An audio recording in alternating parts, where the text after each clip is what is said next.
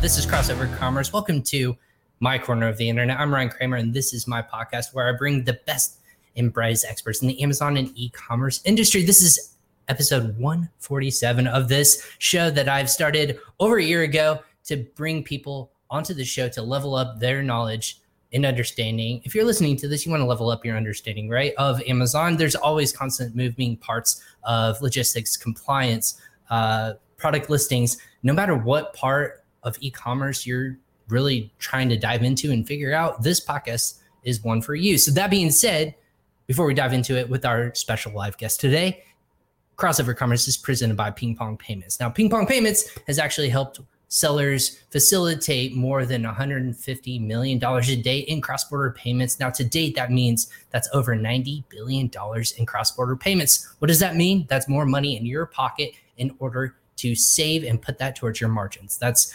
anytime that you're paying your VAs, you're paying your suppliers, your manufacturers, you're paying employees, or even just selling in multiple marketplaces, Ping Pong can help you save more of that money when it gets converted back to your local currency. Go ahead and check out Ping Pong Payments today. You can go ahead and click on the link below in the show notes or in the comments section in order to understand how you can save money today. And why not save money, especially when prices are going up for logistics or containers or sourcing or shipping or anything like that. Have more money go back to your bottom line today with Ping Pong Payments. It's free to sign up. Go ahead and check it out again today, and make sure you mention that Crossover Commerce sent you. That being said, the show is not just about me, as I always talk about. If you're new to the show, it's about my guests and what they bring to the table, the virtual table, if you will, of what's going on in the day-to-day life of Amazon, right? Right now it's September, let's check it out. August 30th. I already want to jump into September. So we're in the back half of Q3, starting to prep for Q4. That being said, brands need to start prepping for Q4 like every other year, but this year, expecting that there will be some additional chaos in the system. What does that mean? Well, I have the guest for you. His name is Chris McCabe of E-Commerce Chris, formerly worked with Amazon and seller account. He works as a seller account consultancy. Him and his team have actually used to work for Amazon with Amazon, so they know the inner workings of what's going on there, but now helping brands kind of go through all the nuances of why they got suspended, what's the problem with their account, did they do anything wrong, how they can get it fixed quickly and effectively, because as you may have heard, listener, always on the show, time is money. And when you're not being able to sell on Amazon or you're in your e-commerce marketplace, you are losing money. So that being said, we're going to be talking about today's topic, quickly resolving brand issues in Q4. Time is money. Money is currency, what we always like to say. That being said, let's go ahead and jump in and welcome on Chris McCabe of E-Commerce Chris, welcome to Crossover Commerce. Hey, thanks for having me on. Yeah, man. Before we get started, I just wanted to kind of say, you're joining. I love it when people tell us kind of their background, where they're coming from. It's kind of the easy, soft introduction of like, if people don't know who you are, it kind of gets you warmed up who they are. So for the listener out there who may not have heard of you, which they should have, but for the few who are under the rock and I'm not are listening to this yet.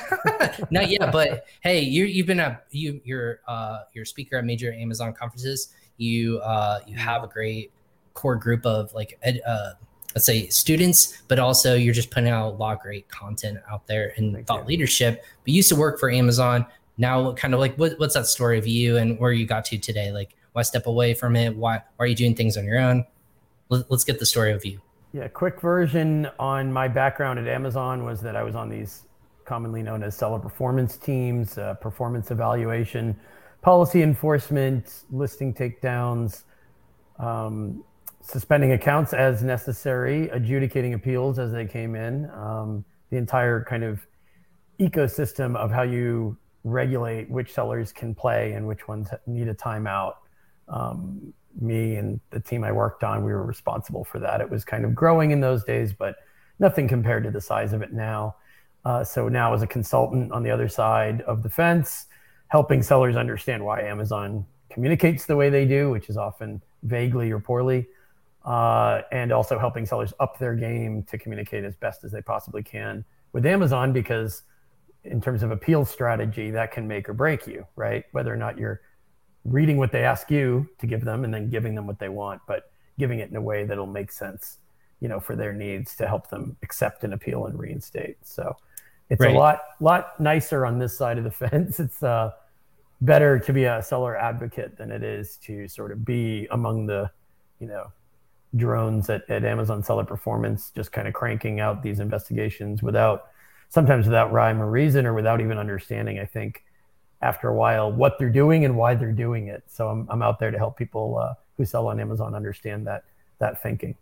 Right. So you stepped away what year to kind of do this in 2012? Okay. Yeah. So this is in the essence of the Amazon world. This is a while ago. So it's really understanding. Were you ever a seller yourself, or are you currently? I wasn't a seller. Basically, I took a year off after leaving Amazon and then started consulting in 2014. So I've actually been doing this 7 years, which is longer than I worked at Amazon. There you go. Because I mean, again, the short version, I knew that things were trending downhill on those teams. I saw the messaging getting murkier. I saw investigation quality getting poorer. Quite honestly, I saw manager level decisions that didn't make a lot of sense to me. And I kind of had to pull the parachute cord and get out of there, do something else with my life, but make my contribution to Amazon selling a little bit more meaningful than what I was doing for them, because, and time has proven me correct in terms of, I definitely left at a good time, because they did trend downward fairly steeply in the coming years. Auditing of investigation quality, the messaging itself, like I said, poor communication, and other factors of your business relationship with Amazon. I don't think any of it's really improved in the years since. So fortunately, I've been able to stay current with all this stuff. I mean, the account health services team didn't exist until a couple of years ago. Right. So yeah, I was going to say, we know that team backwards and forwards, right? So it's like, right. Yeah. Well, I was going to say, for the account health services like department, like there's so many, as everyone knows and listener knows this, there's so many different like little bubbles within Amazon's ecosystem. You were in charge of looking at, obviously, if there's something wrong, you were selling something essentially that was either illegal or not appropriate for the marketplace, or they were effectively trying to game the system. Is that like a fair assumptive way to kind of position that department? Primarily, beginning with them, I was kind of fraud investigator, fraud prevention team. Right. We wore many, many hats. They've since divided things up into different squads. Back in those days, it was more like, I mean, globally, even dozens of us total. I mean, maybe it got into the hundreds over the years that I worked at Amazon, but at least the Seattle-based teams, there were a few dozen of us looking at this stuff. So we had to kind of do a little bit of everything on the seller side, not buyer fraud or buyer facing. But there were seller fraud cases where we had to sign people out of their accounts, kick them off the site, not answer them, just bad players, bad actors, get rid of them. Right. Because they're going against terms of services. Yeah, exactly. Yeah, there were a lot of things I didn't know about Amazon itself, but until I worked there, I knew about fraud investigation. I knew about e-commerce fraud and online fraud, so forth. But I learned a lot about Amazon just that was specific to Amazon, things that wouldn't necessarily apply to other marketplaces, which made it why I became mostly, even though I'm e-commerce Chris, and that's my company and my site, my original plan was to do all kinds of e-commerce consulting. Right. I didn't realize so much that once I updated my profile on LinkedIn and sort of hung the shingle, made myself available, that it would just be all Amazon sellers all the time contacting me. Well, I was going to say, is that still the dream, or is that kind of like, you're fast forward, you said 2012. Yeah, the dream of like getting away from Amazon, but that's where a lot of people got onto it. My broader business interests, I mean, in terms of this particular consulting firm, perhaps this will be Amazon all the way. Right. But other projects I'm involved with that involve e-commerce entrepreneurs, other kinds of content that aren't necessarily Amazon specific, those business interests are very much alive, and I'm pursuing those as time allows. The Amazon consulting is a 24/7 business. Fortunately, I've been able to, add some wonderful people around me. So it's not the one-man show I was in 2014. But the e-commerce, my interest in e-commerce have changed over time and have actually become not just bigger, but better, not just focused on like, hey, how do you sell on the world's biggest online platform? I mean, I've met a lot of entrepreneurs. I'm sure you've interviewed many, and you've talked to a lot of sellers who strike you as very smart, very interesting people. Not just business owners making money, but people who have a good concept of what a brand should be out in the world, not just on Amazon. Exactly. I think that's a bigger question that I always love to hear what people have to say. It's not just Amazon is such a big component of not just consumer life, but as entrepreneur life. If you are with a business, everyone's trying to figure out how do I get my products or services onto Amazon, but then also how do I get off of Amazon too. So that's like there's two ways to come at it. Both people are starting natively, but how do I diversify to be omni-channel in retail? How do I become an actual brand versus brands, quote unquote, are trying to become now more omni-channel, selling to where the eyeballs are. And there's so many different ways to come at it. So I 100% agree with you. So you're with Amazon. Why, I mean, just to plug the conference on September 23rd. I mean, that's where the idea for that came from. Get all these brand experts together. They're not all necessarily Amazon brand experts. It's an Amazon brand conference because obviously I work with Amazon brands. But really it's about just running a good business omni-channel all over the place, as many places that you can, Amazon included. Because that's what my personal interests are at this point, not just launch a brand on Amazon, have an Amazon, hostage to the Amazon experience, because there's so much more out there in retail. The future of retail will be Amazon, but it will be selling in other marketplaces as well. Well, yeah, you alluded to it, and I have just a quick, people say, what's the conference? Mm-hmm. Just a quick, little, probably presented by September 23rd. We'll touch on this a little bit, mm-hmm. But the Seller Velocity Conference, of course, was what we're talking about and alluding to. So we'll make sure we have information on that as well. If you're listening to this, you can check it out in the show notes for a link to obviously sign up. But kind of going back to our discount code, remind me if I don't drop that on you. But I have it already, man. You've already got it. So. I'm already prepped and ready to go. This is lined up. But for the major topic that we were kind of wanted to discuss there. You're seeing this with lots of sellers, quickly resolving brand issues in Q4. Yeah. Now, brand issues can have multiple different things. You've alluded to that. It's anything from your account gets, your ASIN gets suspended. You have your account shut down for a number of reasons. There can be hijackers. There can be lots of different things attacking you, whether it be from Amazon or from outside competition. So set the table for me, Chris. What is a day-to-day life in the ecosystem that you're dealing with? What are the problems you're solving? And then can this happen to anyone? What's this ecosystem look like that you're in day-to-day with people? Yeah, unfortunately, it can happen to anyone. Even strong, long-lasting, successful brands are surprised sometimes that they get a random call from Account Health that says they have 72 hours to write a plan of action. Who, what, why? Because they had a couple listing takedowns. Maybe they were even in the process of working that out and appealing them, but they hadn't done it quickly enough, or their risk score went up a little bit. Their Account Health dash suddenly says they're at risk, and they're like, how did we get here? We've been selling for years. We've never been suspended.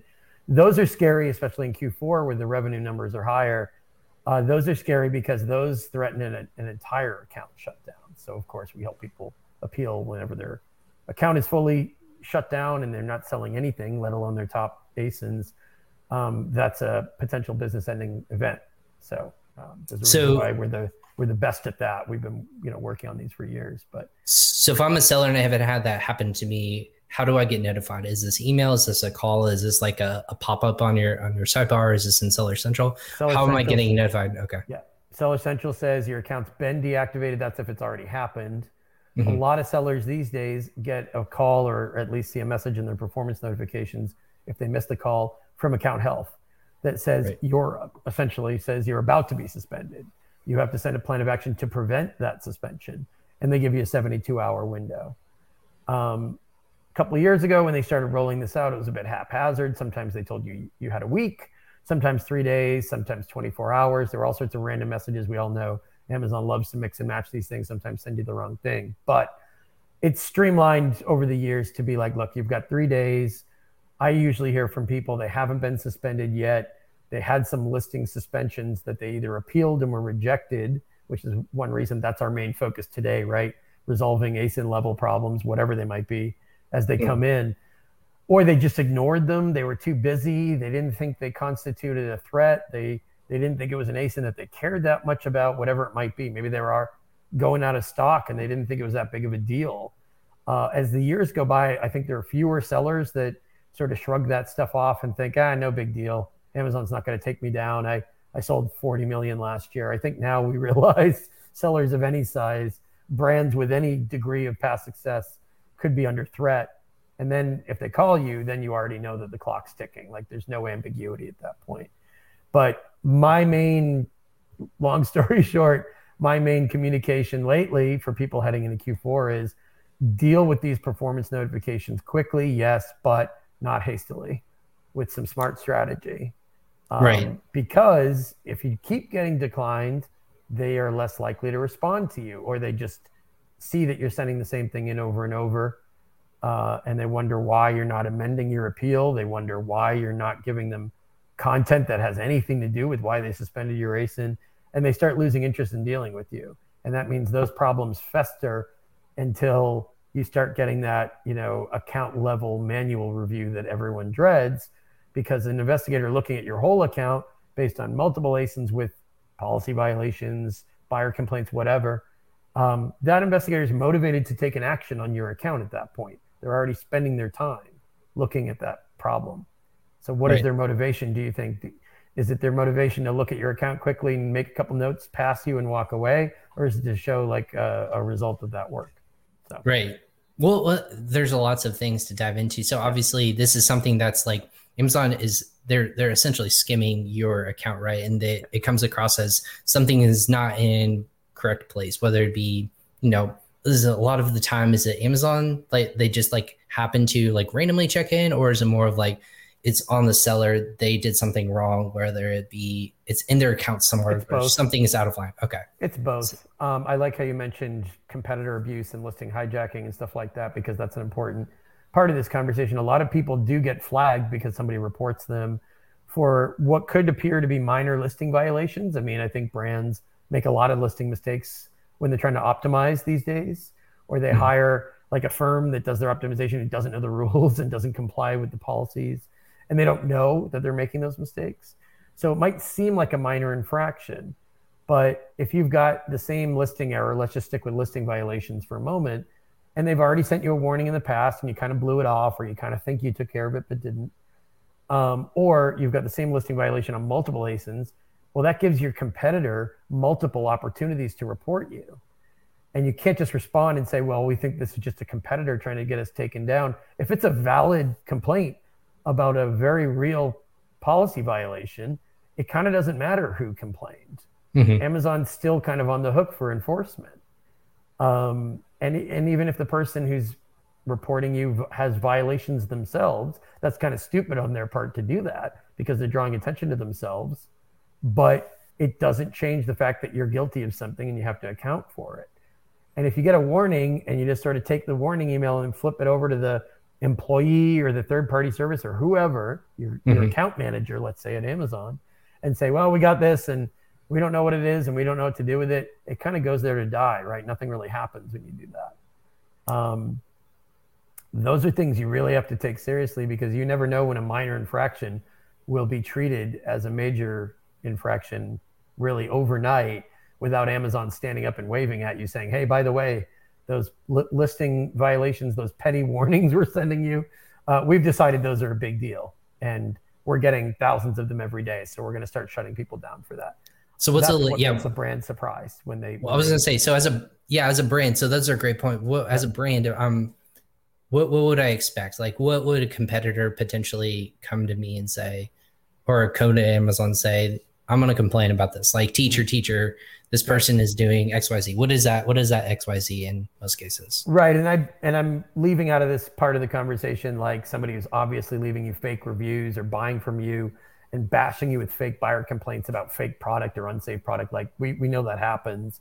Leaving that aside for now, let's just say you're guilty of a few things. Style guide violations in 2021 have been taken way more seriously than they ever were before. People using all caps in their listing, for example. There's also title and listing. Yeah, exactly. Title, wording in the title, it doesn't belong there. Keyword stuffing. Yeah. Keyword stuffing. There's image violations that I still see that I can't understand. I assume people just don't read the image policies, or they hire somebody who doesn't know the image policies. Basic stuff like that, where you would assume, I think the basic problem that brands, reason that they get caught, and the problem is they assume that because they see other people doing something, it means it's okay. It means that it's allowed. Like, I don't have to read the policy pages. 9 of my competitors are doing all these things I'm doing. Enforcement is extremely selective. It's also very unfair because it's selective, right? And it's extremely inconsistent. Maybe out of those 9 sellers, you're the only one who was reported for that violation. And it might not even be a seller, like a competitor that reported you. It might be a buyer who said, I hate this. It's all caps. I hate it. This is terrible. Visually bad buyer experience. I mean, it could be a real buyer doing that. Sometimes these are real buyers complaining that they see your style guide violations and they don't like looking at your detail page. Right. Because ultimately Amazon's going to side with the customer and the consumer. Yeah. More often than not, that's what they tend to, award. I should say they put a lot of gusto behind. If someone says something negatively, there should be an investigation, whether it's the seller's fault or not. You said hijacking, and I've never understood the full concept. In theory, how can a competitor hijack a listing? If I'm a listener out there is like, everything's secure. I have my passwords are all secure. How can someone either quote unquote break into Amazon, go under the back end and put all these bad things about it without anyone detecting it? Is back end abuse. And it's a little bit of a complicated conversation. I define hijacking as somebody gets into your detail page and starts changing it against your will, even if you're in brand registry. And that's because they hack. That's because they hack your account information, whether it's username, password, whatever it is. They mess with your async contributions. They can also just get your listing suspended if they put illicit backend keywords. If they overwrite your async contributions, if they mess with your content, your flat file had vacancies and fields with nothing in them. They can insert a word in there that'll attract the bots and get automated tools going to remove that listing, and then people have to appeal for reinstatement. This is kind of a hybrid appeal that we have started doing over the last 2 years because abuse is rampant and going up. A lot of people didn't understand that their backend keywords could be abused so easily, or their A+ content. There's several ways that can happen. Is that an Amazon issue or is that a seller issue? Amazon not closing loopholes in their tools. And gotcha. There's this concept of brand exclusivity, or some people call it brand priority, which is a theoretical program. I heard it exists. I heard this from Amazonians, but you can't apply for it. You can't be offered it. There's a program that exists that would help you protect your brand and protect your listings from this kind of abuse that they haven't made widely available.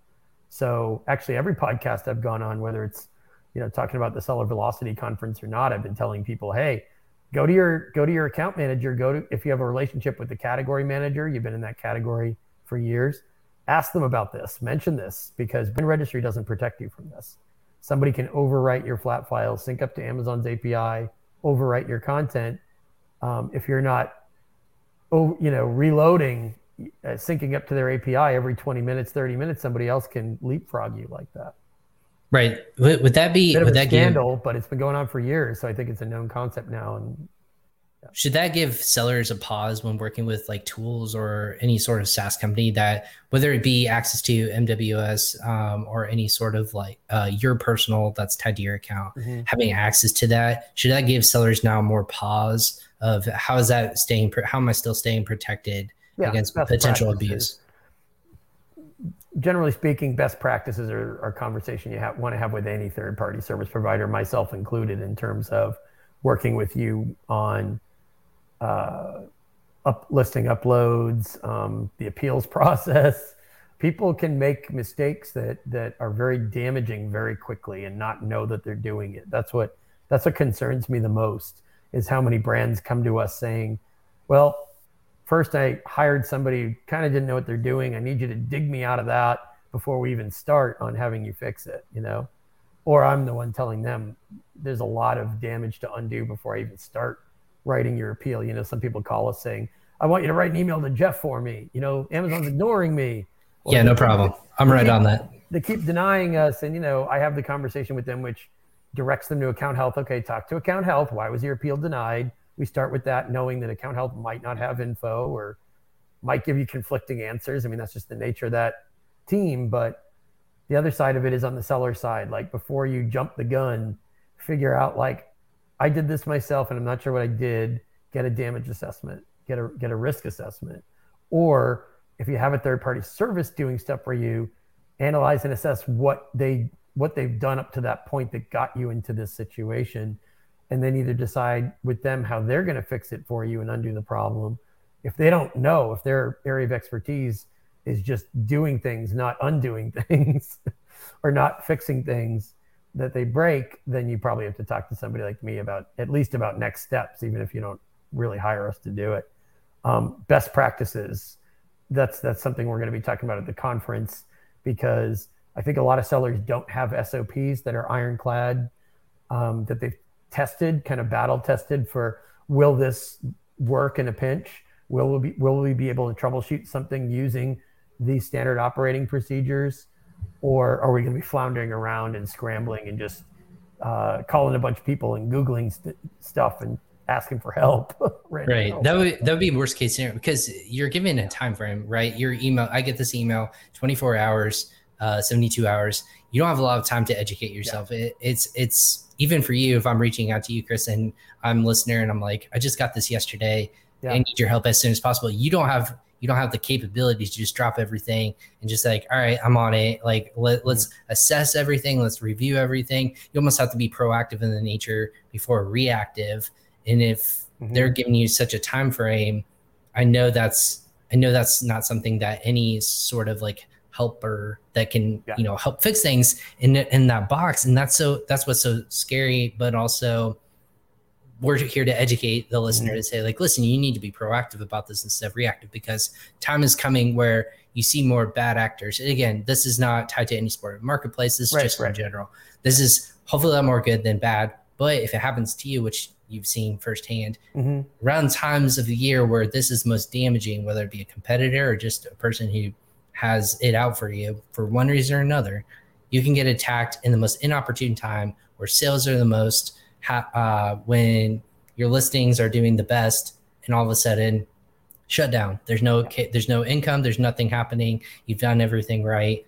But then this is something that they have to turn around and fix. So how easy is it to get reinstated ultimately? If I get this, is it easy to do? Is it pretty involved? What's that look like? As this quarter continues, it'll be harder because Amazon takes longer to review things, longer to respond. They'll be transferring things around.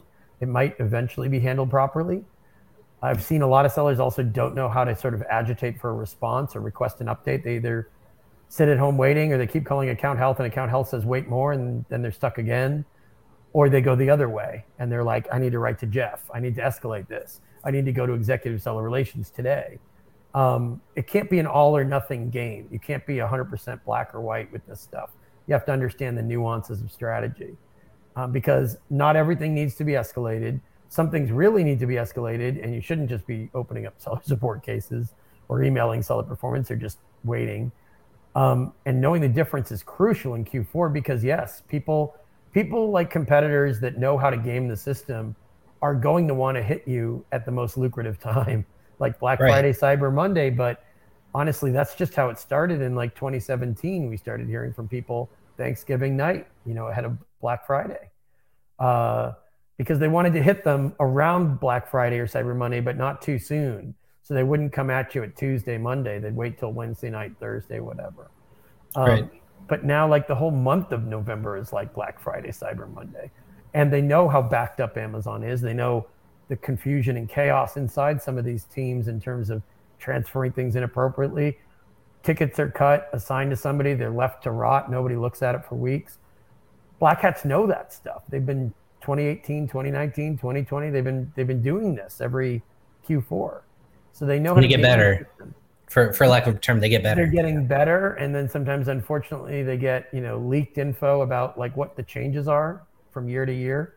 Some stuff leaks out from inside the company in inappropriate ways, and black hats tend to know what that is and scoop that up and integrate that into their fraud strategy.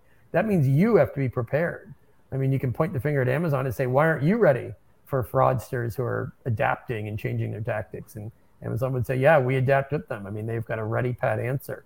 But they might be slow, or they might not know it as well as you do, because you're the one getting attacked and you're seeing what's happening to your listings. So, I mean, I'm telling people, be ready now. Form your plan now before it's October, November, December. even write some copy and put it in a template that you start adding to little bits of info to over time, just on your top selling ASINs. Just in a hypothetical, you're attacked, Right. and you know it's a good exercise to go through. You could even, just as an exercise just for the future, forget about Q4, for the future of your Amazon business, back-end keyword abuse. Start punching some of those phrases into an appeal. Hey, we've been attacked. We've reported it. Amazon didn't do anything. I mean, this would be under the assumption that they're taking forever to act, or they just disregard it with a quick copy and paste canned email, which they often do now. You are ready to come back with, I'm going to be denied. I know I'll be denied. I was denied the other 3 times. The 4th time, I'll be sent some generic email that says they're not going to help me with this. I've already got an escalation in the can. All I have to do is modify it, plug in some ASINs. I'm not encouraging people to use templates, to overuse templates with generic content, because they're giving you generic, you send generic templates back, 2 sides talking past each other. I'm never going to say that, but have something ready to be modified with custom content. That can make all the difference in the world. And that's why we work with people who get reinstated sooner, because the person at Amazon on the other side, whether it's manager level or even VP level for some escalations, that person knows that you've given them data and facts in a unique custom email that they can use to reinstate you, that they can use to investigate it or to delegate it to one of their senior crew. And they know that you've given them actionable info. You're not just spouting off or giving them general, we've been attacked again, Right. So in theory, like if best case scenario, you can get reinstated, day of, or what's like best case scenario? It varies every year, right? Like you said, day of or some. I would say most sellers can't expect to get reinstated within 24 hours. Okay. Some of them, with the way our rates and our pricing works, is for priority work, for immediate work, especially in Q4, we have a higher fee for that. We do have some brands, they're large brands, they're losing tens of thousands of dollars a day on one product. So some of them are it's worth it. Yeah, so it's worth it. Like, don't even tell me your different rates. I need you to start as soon as possible. Bill me later. Right. I mean, you still don't want to double up too much in terms of, well, we're going to take the next 60 minutes and just shotgun blast, spam everyone we can with the same message. No, you need to send different appeals and different content depending on the audience. That's another big mistake brands make. They write one letter to Jeff and then they copy and paste it and send it everywhere, without really modifying it depending on who you found on LinkedIn, what email address of, somebody that you heard about from your account manager, whatever. They don't understand that's not how it works. You'll just have it thrown away. Like, they'll see that you sent this message to everyone under the sun. They won't take it seriously, and they probably won't like it for other reasons. They'll think that your factual info isn't actionable enough. So you're saying that there's actually cadences and SOPs to a point where you actually have to say, start here, escalate it up, depending on if infraction, quote unquote, XYZ happens, you need to start here, and then appropriate amount of time you can follow up. There's all these different ways. If you hear back, then this is what you do. Like, it's almost like a web of what's next. And do you handle all of that for most sellers, or is this kind of like a coaching through it all, or what's kind of that? We have a 1 hour slot, and you can rent me for an hour, 1 hour appointment on my calendar. We try to decide based on the initial information. Don't bother with the 1 hour. This is something you need to hire us for, especially for abuse and attacks. A lot of people don't know how to interpret, is this a glitch? Is Amazon just doing something weird? Is it technical? Am I being attacked? So stuff like that, we usually say you should have us handle it, just because we've done it so many times and done it the right way. For ASIN level appeals, there are brands that we work with who have been around the block a number of times. They've done this before. They show me either a past appeal that they've modified, or they wrote something today and they show it to me, and I'm like, you know what? With some minor tweaks, this can go in. You don't need to hire us. At least take one shot at it yourself, because you understand the problem. And when I'm reading it, I try to think, like, if I'm upper level management or if I'm VP level at Amazon, am I going to accept this from this seller? I try to just put myself into the Amazon boots again, and imagine that I'm reviewing it. What is it? Something I would delegate to a senior investigator? Is it something I would and have them review it and say, it looks like there's enough here. There's a lot of info. No time to do it myself. You do it. Would I look at it myself and make my own executive decision? Like, this is ready to be reinstated. Obviously it's a false positive or a mistake. And then I delegate it to somebody to actually go in and do the reinstatement. If it doesn't pass that test, I usually say, have us write it for you and hire us to do it, or book an hour and I'll lead you through why this isn't an acceptable appeal. I mean, Amazon a lot of people don't have time. Like you said, sometimes my calendar is booked for the rest of the day. You're losing 10 grand a day. It's like, yeah, you don't necessarily want to book an hour on my calendar tomorrow. Exactly. Yeah. So is Amazon getting better with understanding these appeals? Like they themselves, again, you said bots are scraping it. For a listener out there who's saying, I don't understand like how Amazon sees on a day-to-day basis. They have the algorithm, they have basically these tools that can go across and they will like identify, these red flags or not.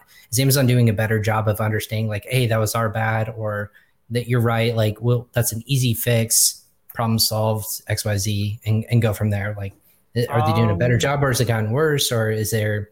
The lower tier teams are not doing a better job. They're taking longer to respond and they're giving general nonsensical answers. When you get things executive level, they have a better understanding of abuse for sure. They've seen so many examples over the last 2 years now. They know what's going on with people manipulating tools, people taking shots at each other. In the old days, they didn't really understand that at all. I would meet some at Amazon conferences like the old Boost conference. I remember talking to a couple high-level executives that were like, well, we've built a process for this. You just have to follow the process. And I would say, no, you don't understand. We've already done that. We've escalated it. We've already gotten it to the person that I already know manages that team. All he did was kick it back down to some other investigator who said the same exact thing. They had no concept, no understanding of this in 2018.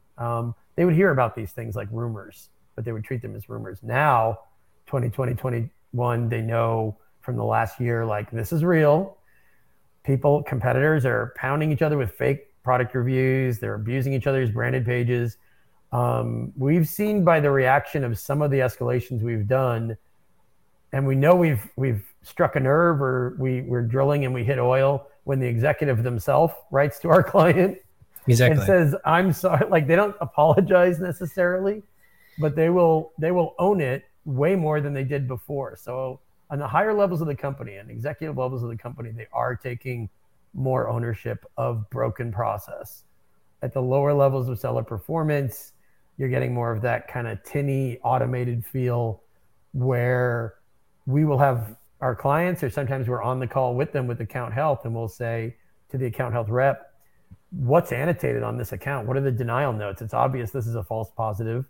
It's obvious this is a failure of an automated action. What do you have for us? And they'll just say, nothing's here. They're either not being truthful or they don't know where to look, and they literally don't see it, or there really is nothing there because the investigator themselves didn't understand the situation. Well, so, to me, like when I hear you say that, though, Chris, I think that it doesn't make sense that Amazon wouldn't be more ingrained of what's going on a seller by seller basis, right? Does that make sense of if they're that canned and they don't understand their own customer, which inevitably is both a consumer but also a seller, right? Why wouldn't they be more involved and want to be more involved of the frustrations, the kind of complexities, and just this would help alleviate issues on both ends, whether it's fraudulent or just the perception of we're not here to support you. It's Amazon's not that, they have so many teams, like you've said, to be more involved and just take on all this brunt and these issues. Why isn't it more like, let's work together on this and get this resolved, because we don't want to have to deal with this. You don't have to deal with this. This be more partners than like, oh, you're right, like we screwed up or we effed up or something like that. Like however you want to, it doesn't make more sense. Like, why wouldn't Amazon want to be more involved in that? They want to. I think they lack some motivation because there are other things they need to be doing, and this is always kind of on the back burner. But I'm also thinking they don't know how to fix some of these problems. They're such an octopus. They're so big, so many teams. Teams don't really communicate with each other well, so they can't really communicate with sellers better than they communicate with each other. Sometimes things are transferred because they don't know which team owns something. So stuff is left to rot sometimes because it's just sitting with the wrong team. And we find out later, 3 weeks later, 2 weeks later, it was with the wrong team. Sometimes, brand registry doesn't do what it was supposed to do, isn't as effective nearly as it was a couple of years ago. Sometimes things should be handled by brand registry, but they've kind of morphed that into a glorified seller support or customer service team where training isn't so great. Auditing of mistakes, probably non-existent or just not significant. They don't know how to fix that stuff. So it is sort of strange that you have anecdotal escalations fixing all these problems simply because it was surfaced in a well-communicated, detailed way to a higher level management employee. That's not scalable either. What if everybody did that? You know, that's definitely not, I mean, unless a senior VP suddenly has 100 direct reports instead of 12 or 24 or 50 or whatever. I mean, yeah, I guess that's kind of a stopgap solution, but there doesn't seem to be a cohesive strategy. I mean, Andy Jassy is only 2 months in as the CEO. Maybe there is a cohesive strategy that he's putting together now and it'll come out Q1, Q2, but I'm not depending on that. If anything, we've seen more executives leaving or changing roles, which means there's a fresh face, which means great. Maybe they've got some new solid ideas to implement. How long is that going to take? How many people have to bring that executive up to speed before they can implement those ideas or even test them to make sure they're good ideas? You know, it's true. There's going to be people. My personal theory, and it's been hard to verify because I personally know some people that have worked with Jassy. Sure. My personal theory is that he's going to be borrowing lieutenants and established peers from AWS who might not know some of this marketplace stuff. And he might put them in high profile, heavy impact roles, but they're going to have a learning curve, you know? How do we know the right managers and the right VPs are going to be working with that executive to get them up to speed before they pull the trigger on a major decision that's going to impact thousands of brands, tens of thousands of brands? I mean, that's kind of scary. We don't know what's going to happen, so it's more of an uncertainty, but you have to prepare for that. They're not necessarily going to warn you, oh, hey, by the way, I grabbed a guy I love from AWS.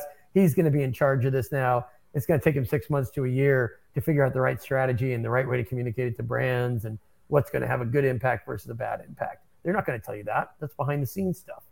Exactly. You know? I'm not potentially, yeah. I was going to say, potentially the storm could get worse before it gets better. So in that context, yeah, as a seller, or if I'm working with you, there's no foolproof plan to like prevent anything from happening to your account, right? You just got to be prepared as possible. What are those ways that maybe top tips that you would suggest or always go with your clients and say, listen, this is how you easily and most effectively protect yourself? It's almost like you're now the Swiss cheese strategy of like, this might not be foolproof, but hey, if you have all these layers on top of each other, they all work nicely and you may not have ever run into a problem ever again. Or if you do, it's easily resolvable. What are those things? I mean, general suggestions, of course, due diligence, do a kind of quality control on your internal teams, whoever's operating your account. Do due diligence on the services you hire, third-party services. Make sure things that they're doing are compliant with policy. Make sure they're not making listing errors. I mean, another thing we see is ASIN variations. I meant to mention this earlier. A lot of sellers, a lot of brands are still making mistakes with variations, and they're not aware of it, right? They just see other people doing it. So stop that kind of thinking. Incorporate that into your due diligence. And then in terms of specifics, make sure you're responding to performance notifications.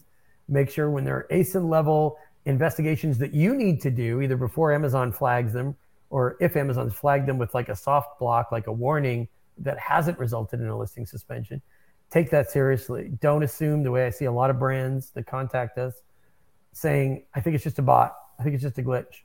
I think it's just, I heard there were all these false positive messages going out to all these brands, so you cast it aside and you don't take it seriously. Don't do that.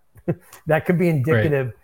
I mean, I will say, at least to Ryan's listeners and in terms of ping pong clients and so forth, if you need me to do a quick 2-3 minute assessment of like, should I answer it or not? Should I take it seriously or not? Does it mean something or not? Throw it at me. I can probably do that very quickly for you. Absolutely. Yeah. You'll at least know. I know it's confusing. Amazon gives you this appeal button and it's like, even if it's not blinking, your brain's making it blink while you're looking at it. Some people don't know if they should respond, not to respond. There's a little bit of investigative due diligence. Do that yourself before you either appeal or before you start, deciding that there's nothing to be done about it, because it could result in a listing suspension that costs you thousands. And you're going to, either on the phone with me or somebody like me, backtrack to that day, September 1st, where you got the first notice. and you're going to wonder why you didn't do something about it. So don't have that kind of regret. This is not the time of year for regrets. Right. And like you said, the more you ignore, the more they're going to opt into saying, you know what, let's take a little bit deeper dive into this. Not that you're doing anything wrong, but you don't want something to be tied up into internal reviews. It can get sticky. It could be something that they shut down everything instead of one off. So it's always important just to, be more, proactive than instead of reactive. And be humble, maybe getting a step away from the Amazon jargon for a minute. I mean, humility is really important. Don't be like, I can solve anything. This is my business. I'm doing the appeal. You might not even be the best writer in your own company. You probably shouldn't do a written appeal that could make or break your Amazon business. I am ex-Amazon. There's tons of stuff about Amazon that I don't know. That humility is really important, right? Because if you start deciding that you know everything and you approach it that way and there's things you miss or you've got a blind spot, you end up paying for it later. And that's another reason why, again, we put together the Seller Velocity Conference. There are a bunch of brand experts or Amazon experts speaking this September 23rd here in Boston that know way more about their area of expertise than I do. And I know Chris, I was gonna say, you should be hosting my podcast, man, because you naturally segued me into my next point, kind of that's the learning your mind. Exactly. Well, exactly. Like I said, we have great minds think alike, but to learn and to be more cognizant of continuing education, that's what this podcast is all about. To be aware of this has changed completely from a year ago when we were just talking about certain things like copyright infringements and imaging. Images being, just all that kind of stuff has always changed, and it changes from market to market. So this is your opportunity that expressed to me. Is trendy too. Right. Exactly. Trendy. If there's a big bad story about fake reviews in the Wall Street Journal, like a couple weeks ago, guess what? A bunch of people get suspended for reviews abuse or something else. Yeah. Well, and that's the thing is, it's a responsive ecosystem, right? Where you see there's more, either lots of complaints about it, and then all of a sudden you see the swift acts come down, whether it be warranted or not. You always see response from other sort of outside call to actions, whether it's employees of Amazon or just tools being used or any of these kinds of things where you say if the squeaky wheel indeed gets the grease, but it can cut off the actual gear itself.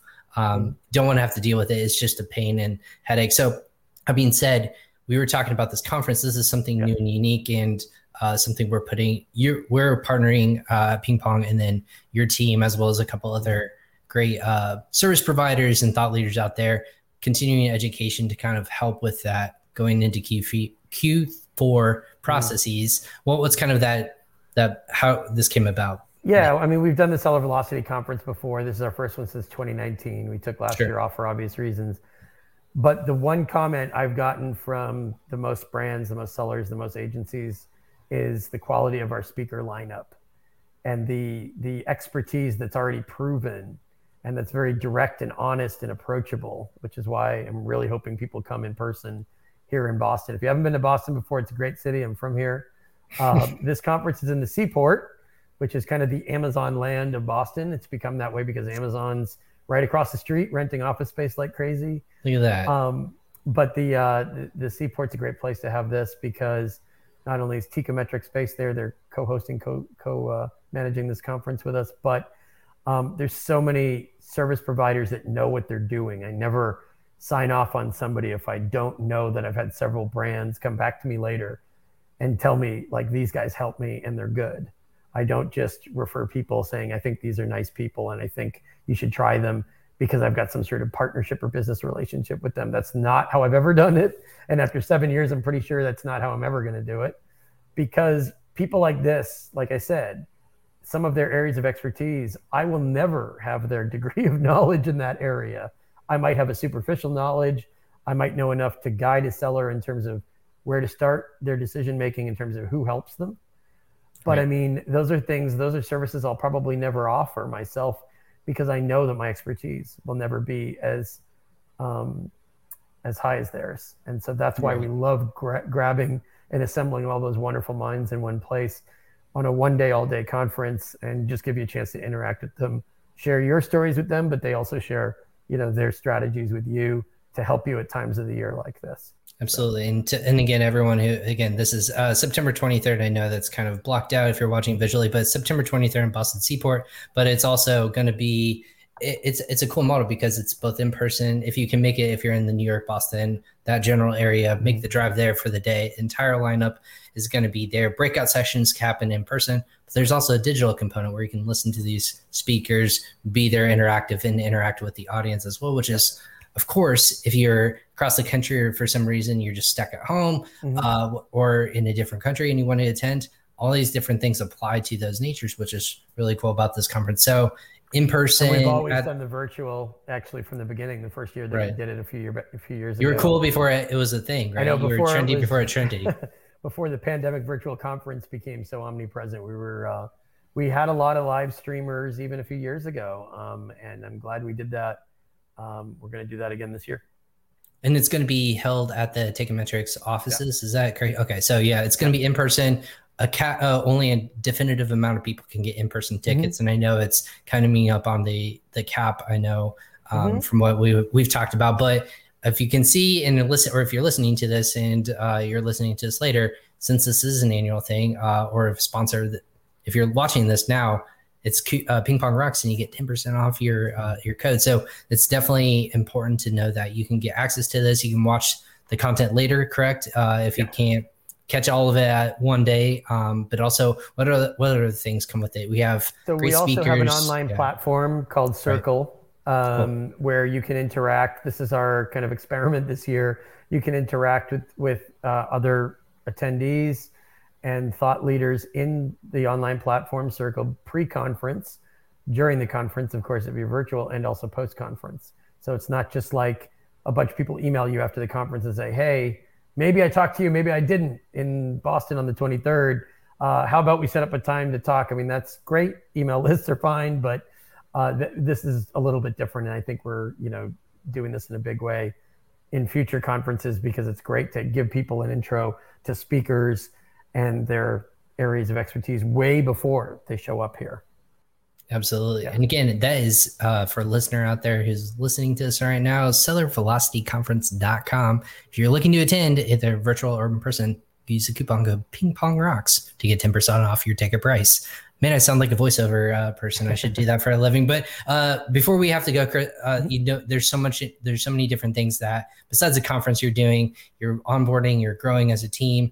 You even have a podcast too. Just kind of quickly wanted to touch on that. What's the podcast like? Where did that come from? As a podcast host to a podcast host or co-host, I should say, you were doing this with a teammate. What was that? Where did that start from? And what's that kind of outlook on for that show? So Seller Performance Solutions is the podcast that I co-host, co-manage with Leah McHugh. Leah and I are also speakers at Seller Velocity, by the way.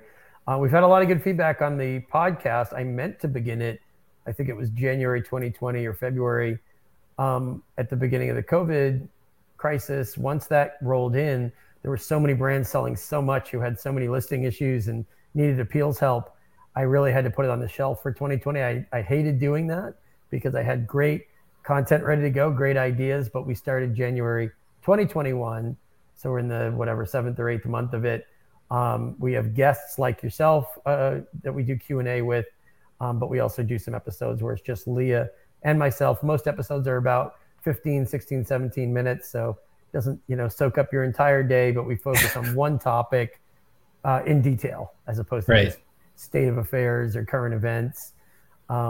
As time goes on, I'll probably be doing a few more videos that are like, hey, this cropped up today. This was reported in the news today, little 1 or 2 minute things. But the podcast is meant to be a bit more in depth. And we've had a great time doing it. So as soon as the conference comes and goes, we're going to be loading a lot of Q4 episodes. I'm looking forward to it. It's amazing. And again, one of them will have you. That's true. Yeah, that's what I've been told. Like I will be a guest on there, so I'm excited to load up on all my knowledge on the show. We appreciate your support for the conference, by the way, if I didn't make that abundantly clear earlier. I always love, again, that's what the show is all about, is education beyond what you've alluded to it, Chris, of you don't know everything yourself. You can only go so deep as an individual if you're not continuously educating on other topics or surrounding yourself with other people in the space. You're not growing. So that's what events like this always speak to me is you can always take lots of different small nuggets, apply them to your business actionably today, like in theory today, and then obviously growing and protecting yourself and just becoming a better business person, professional, even personal. Lots of great people walk away with personal tips, how to balance both time with family and then profession. It's such a tricky industry to be in. So stuff like this is always easy to support when it's good content and has a great audience too. Of course, anytime we can support it, let me know. But other than that, is there anything like going into the rest of Q4 that you really have your eye on, whether it's income, suspensions or anything like that? It's something that's it's newsworthy, or it's like flying under the radar that you really want to keep your eye on it's before the turn of the year? Newsworthy. Well, we all heard about the aggregator stuff and brands talking about exit strategy. The part that seems to fly under the radar is that a lot of brands, before they sell or when aggregators hire us for like pre-acquisition due diligence on risk assessment and so forth, a lot of brands don't understand they've got some cleanup to do in account health before they position themselves to sell. For two reasons. One, nobody wants to buy an account that might be about to get suspended. That kind of That'd be bad. puts a damper on bad things. Investment. Yeah, I'm not sure why I don't hear more about that out in this aggregator space and podcast land, but that's something that people should be talking about more. And not only that, it probably hurts your valuation as well. 100%. So there's kind of two huge reasons why you want to have impeccable account health like all the time. And for the brands that mentioned to me, either in casual or professional conversations, like we're looking to sell this year, next year, whatever, usually I go straight from that conversation to, well, what's going on with your account health? Well, we got a bunch of performance notifications we haven't been able to resolve all summer. And, some of them have got us at risk. Well, let's fold that into the first conversation. Yeah. About let's start there. Exactly. Like how are we going to have competitors? What if you've got a direct competitor with a similar product and the aggregator wants to go straight to them instead of you because their account health shows all zeros and yours has a bunch of crooked numbers, right? Mm-hmm. That makes sense. Yeah. I think that's a unique perspective on how to effectively exit a business. Again, making sure your margins are as airtight as you could possibly do it. Your relationships with suppliers, manufacturers, you don't have weird crooked numbers on your books. Yeah. And then making sure your account, again, it's a 12 to 16 month rolling calendar of if you had something creep up recently, it might have looked good 6 months ago, but now it might look not so great if someone's actively attacking you, if you didn't resolve it quick enough, or it's just sitting there as hey, we lost out on this great selling product because XYZ. Well, that's going to throw up red flags on initial, due diligence, like you said, and it can effectively hurt your exit strategy, whether you want to exit now or, like you said, a couple of years. So even if it's something a bit less understood or a bit more nuanced, like, I'm going to buy your brand. I'm looking in your Seller Central. I'm going through your performance notifications, and I see the same ASIN, which could be one of your top sellers, high revenue drivers, suspended over and over and over. If you tell me, well, we just kept getting attacked, so we kept appealing and it kept getting back up, I would think, well, what's to stop, another suspension right after I buy your business? That top selling ASIN could vanish, and Amazon could say, no, it wasn't an attack. It was something you were doing, or it was a combination of bad things you were doing and you were getting attacked. It's still a risk, right? Those things can't be easily explained away. I would just think about that before you have the valuation conversation. Man, all great conversations. I'm sure we could do as a roundtable of like, hey, why aren't people talking about this? So in the future, I know that would be something, or maybe you're talking about at the conference. Maybe that's something. It's going to come up inevitably at the conference. I mean, it's a brand conference, which means that the aggregator topic will definitely arise. It's not an aggregator conference. We do have Thrasio is sponsoring us as well, so that we do have an aggregator, of course, there. But they're also Boston based, and we've known them for a while, so it's not surprising. The aggregator conferences will be interesting. There'll be a lot of events and conferences, I think, in 2022 once things calm down a little bit. Those will be fascinating to me for brands. Absolutely. I think lots of great things stemming from Boston, not just those aggregators, but Ecom Chris, of course. You're the OG, the original Amazon. You're right. You established yourself in Boston based from there too. But again, for people who want to connect with you, what's the best way to do that? Is that on LinkedIn, or does that just go directly to the website? What's the best way to do that. Yeah, I mean, e-commerce Chris is the website. If you're curious about the conference, it's sellervelocityconference.com.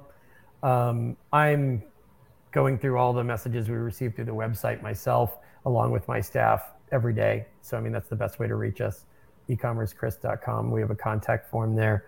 And yeah, if you do have plans to attend the conference, whether you're based in the Northeast or in, the East Coast or not, you have a couple questions about it, feel free to let me know. I've been answering all the questions about the format, the all-day event, how it's going to work, the agendas on the website. So happy to answer any questions you might have.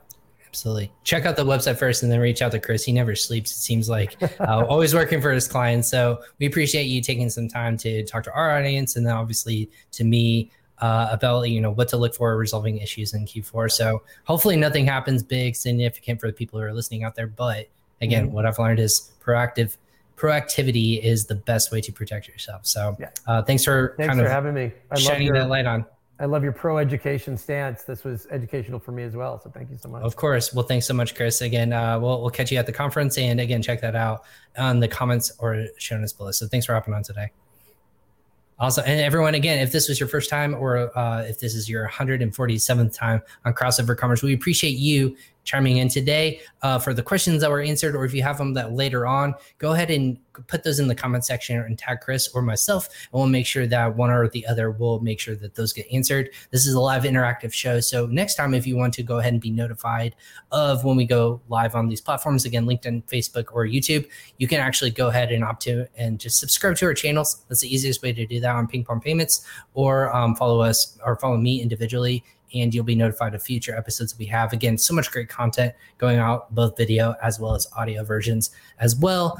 You can subscribe to those on all your favorite podcast channels. I'm Ryan Kramer. We have a big packed week of content coming your way this week. We have so many great conversations around different kinds of aggregators, as well as people, product research, whatnot. This podcast covers a little bit of everything, but it's all in the notion of getting the best experts who have proven track records and the ability to help businesses grow on Amazon or in e-commerce in general, no matter what that topic might be.